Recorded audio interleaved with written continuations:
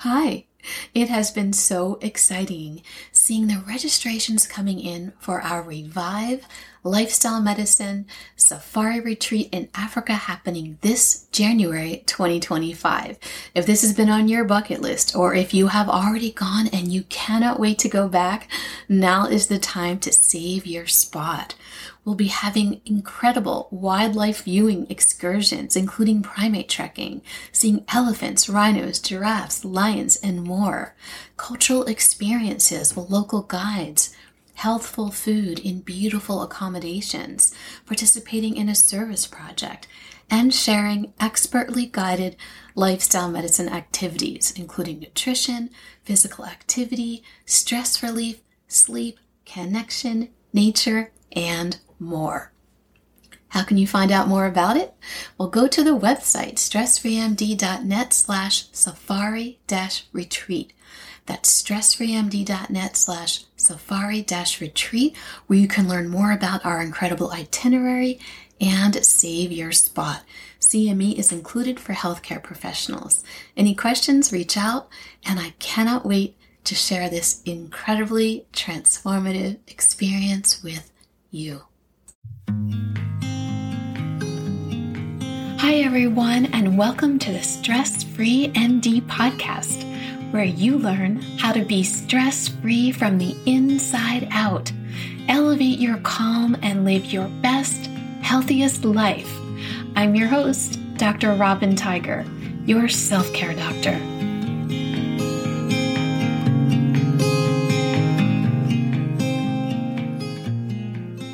Hi, everyone, and welcome back to the Stress Free MD podcast. I am so excited that you're here. Today, I'm going to answer two really common questions that I get a lot. First question, what is self-care? Second question, why do I need to do it? So let's start with the first one. What is self-care? I like to think of self-care as anything and everything that you do to keep yourself as healthy as possible. And we can deconstruct this and simplify it into what I call 5 to Thrive. 5 main categories drawn from both the work of Dr. Dean Ornish as well as lifestyle medicine to keep you as healthy as possible and not just survive and scrape by each day, but to really thrive. So let's start with the first one. Number 1, low stress levels. Well, this should be number 1 to infinity, but I will keep it simply as just number 1, as this is like the mothership. Stress is the mothership, right? It dictates the decisions that you make in all the other categories, which is why I am so focused on sharing this with you and how important it is to be stress-free from the inside out. Okay, so number 1, the first category of 5 to Thrive is low stress levels. Okay? Number 2, good night's sleep. Really good night's sleep. Like you wake up in the morning and you don't feel tired sleep. That kind of sleep. Number 3, healthy diet. Number 4, exercise. Number 5, connecting with others. Having a connection with other people. Okay, so low stress levels, good night's sleep, healthy diet, exercise, and connecting with others. So for most people, taking care of others is so much easier and comes much more naturally than caring for yourself. I know for me that is totally true. Both professionally as a physician, taking an oath to serve others, my patients, and then in my personal life, being a mom, taking care of my kids, and a wife, taking care of my husband, and a friend, and well, on many boards and many committees and so on. I'm chock full of service. I'm all about it. So, how about you? Just think about this for a moment without any judgment. Put on this non-judgmental hat and be the observer. Ask yourself this question. Does it come easier for you to do things for others than for yourself? Do you sacrifice doing things for yourself because you are doing things for others? And if so, if the answer to either or both of these questions is yes, which of these 5 to thrive categories do you do less than is needed, or maybe totally let slide by altogether? Again, you have no judging hat on right now, a non-judgmental hat, right? This is just an observation, just as if you're peering into your life. Which of these 5 to thrive categories, keeping your stress levels down, getting a good night's sleep, eating a healthy diet, exercising, and connecting with others, which of these, 1, 2, 3, 4, 5, all of the above, some of them, which do you do less than is needed, or maybe totally letting them slide by?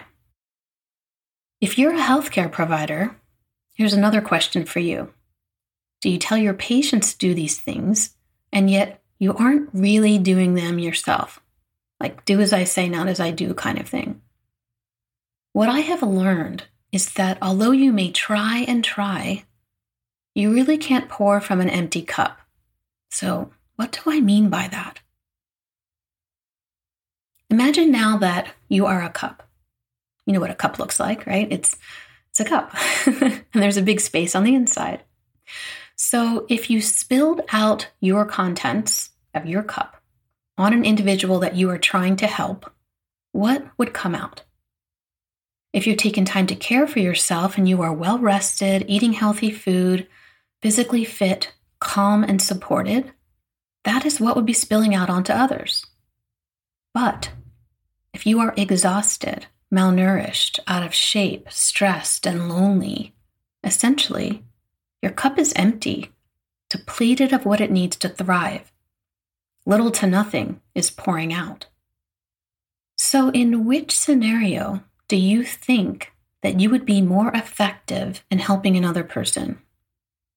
When your cup is full of all that amazing goodness, or when your cup is empty and depleted? Pretty full, right? Yeah. So in helping others effectively, you can see that it's really imperative that you have to help yourself first, right? Your cup needs to be full of all the good stuff that keeps you healthy and thriving at all layers of you, physically, emotionally, psychologically, spiritually, and not necessarily in the religious sense when I say spiritually, just your soul, who you truly are, your true self, like what the person is inside. You can think of this another way too, besides the cup analogy. Think about when you're flying on an airplane and the flight attendant tells you to put on your own oxygen mask before helping another. You have to breathe first to help another person breathe. If you're out of air, you can't help someone else breathe, right? So it's just like that, whether you think about the cup or whether you think about the oxygen mask scenario. So let's step away for a moment of how self-care is needed for you to help other people and look at how it affects your own health. Why is that important? Okay, we talked about how taking care of you helps you take care of others, but how does taking care of you help you yourself? Why is that important? Well, you know how you feel when you're exhausted, eating poorly, stressed, out of shape, lonely. Not so good, right? And that probably brings up a lot of not so nice thoughts about yourself as well. Lots of negative self-talk happening in your brain. Your brain has lots of not so nice things to say to you, which only makes you feel even worse, more stressed, and then it just becomes a vicious cycle. Now let's go beyond how you feel and take a look at what is happening inside your body. Chronic stress affects all of the other self-care categories. It leads to poor sleep, poor eating habits, lack of exercise, and isolation. And it's been associated with most of the chronic diseases that occur in the U.S., including adult onset diabetes, hypertension, obesity, heart disease, stroke, cancer. And it even decreases your longevity at the telomere level. The telomeres are these little protective ends of your chromosomes. You can think of them as the little plastic pieces on the ends of your shoelaces. And these little protective ends determine how long you're going to live, and they shorten over time, naturally, but their shortening happens more quickly with chronic stress, which means you live a shorter life when you're chronically stressed. So you didn't come this far to only come this far, right? I heard that a while ago and I just thought that was so profound. You didn't come this far to only come this far. You've worked hard to get here. So it's okay that you may not be hitting the 5 to Thrive self-care categories in the way you would like to up until this point, but how do you start? You just start by starting. You just start by starting. So take a moment to think about these 5 to Thrive self-care categories. Put that non-judgmental hat back on, be the observer, and ask yourself, what are you doing now? What aren't you doing now? What shouldn't you be doing? What can you do more of? These 4 questions here. What are you doing now? What aren't you doing? What shouldn't you be doing? And what can you do more of? And then commit to yourself. Commit to you. Say yes to you. Not too much at a time. Just take some baby steps. And start to implement some of these self-care changes in your life to both serve others and to serve yourself. So that you aren't just surviving. You're not just scraping by each day. But you're really, really thriving. Not just surviving. Think about that. You've survived every day till today, right? Your survival rate is 100%. But are you really thriving? Can you do more? Can you do more to help you be the best version of you? Say yes to yourself. Say yes to you. Thank you so much for listening and taking time to take care of amazing you. Remember to be kind to one another and be kind to yourself. And I look forward to connecting with you on the next episode of the Stress Free MD podcast. Hi, I'm so happy that you're here listening to the Stress Free MD podcast, learning short, actionable tools to relieve the stress in your life. And I've got some amazing news for you. I've created some short videos for you where you can learn stress relieving tools by video format as well. Me teaching you on videos. They're totally free. They're very short. They're about 5 minutes in length each because I know how busy you are. And all you have to do is go to my website, www.stressfreemd.net. And on the homepage, it says Feel Calm Now. And then you can click the link to get your free videos and I'll send them directly to your inbox in your email.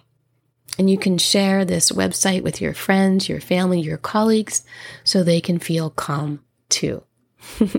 So go get your videos. What are you waiting for?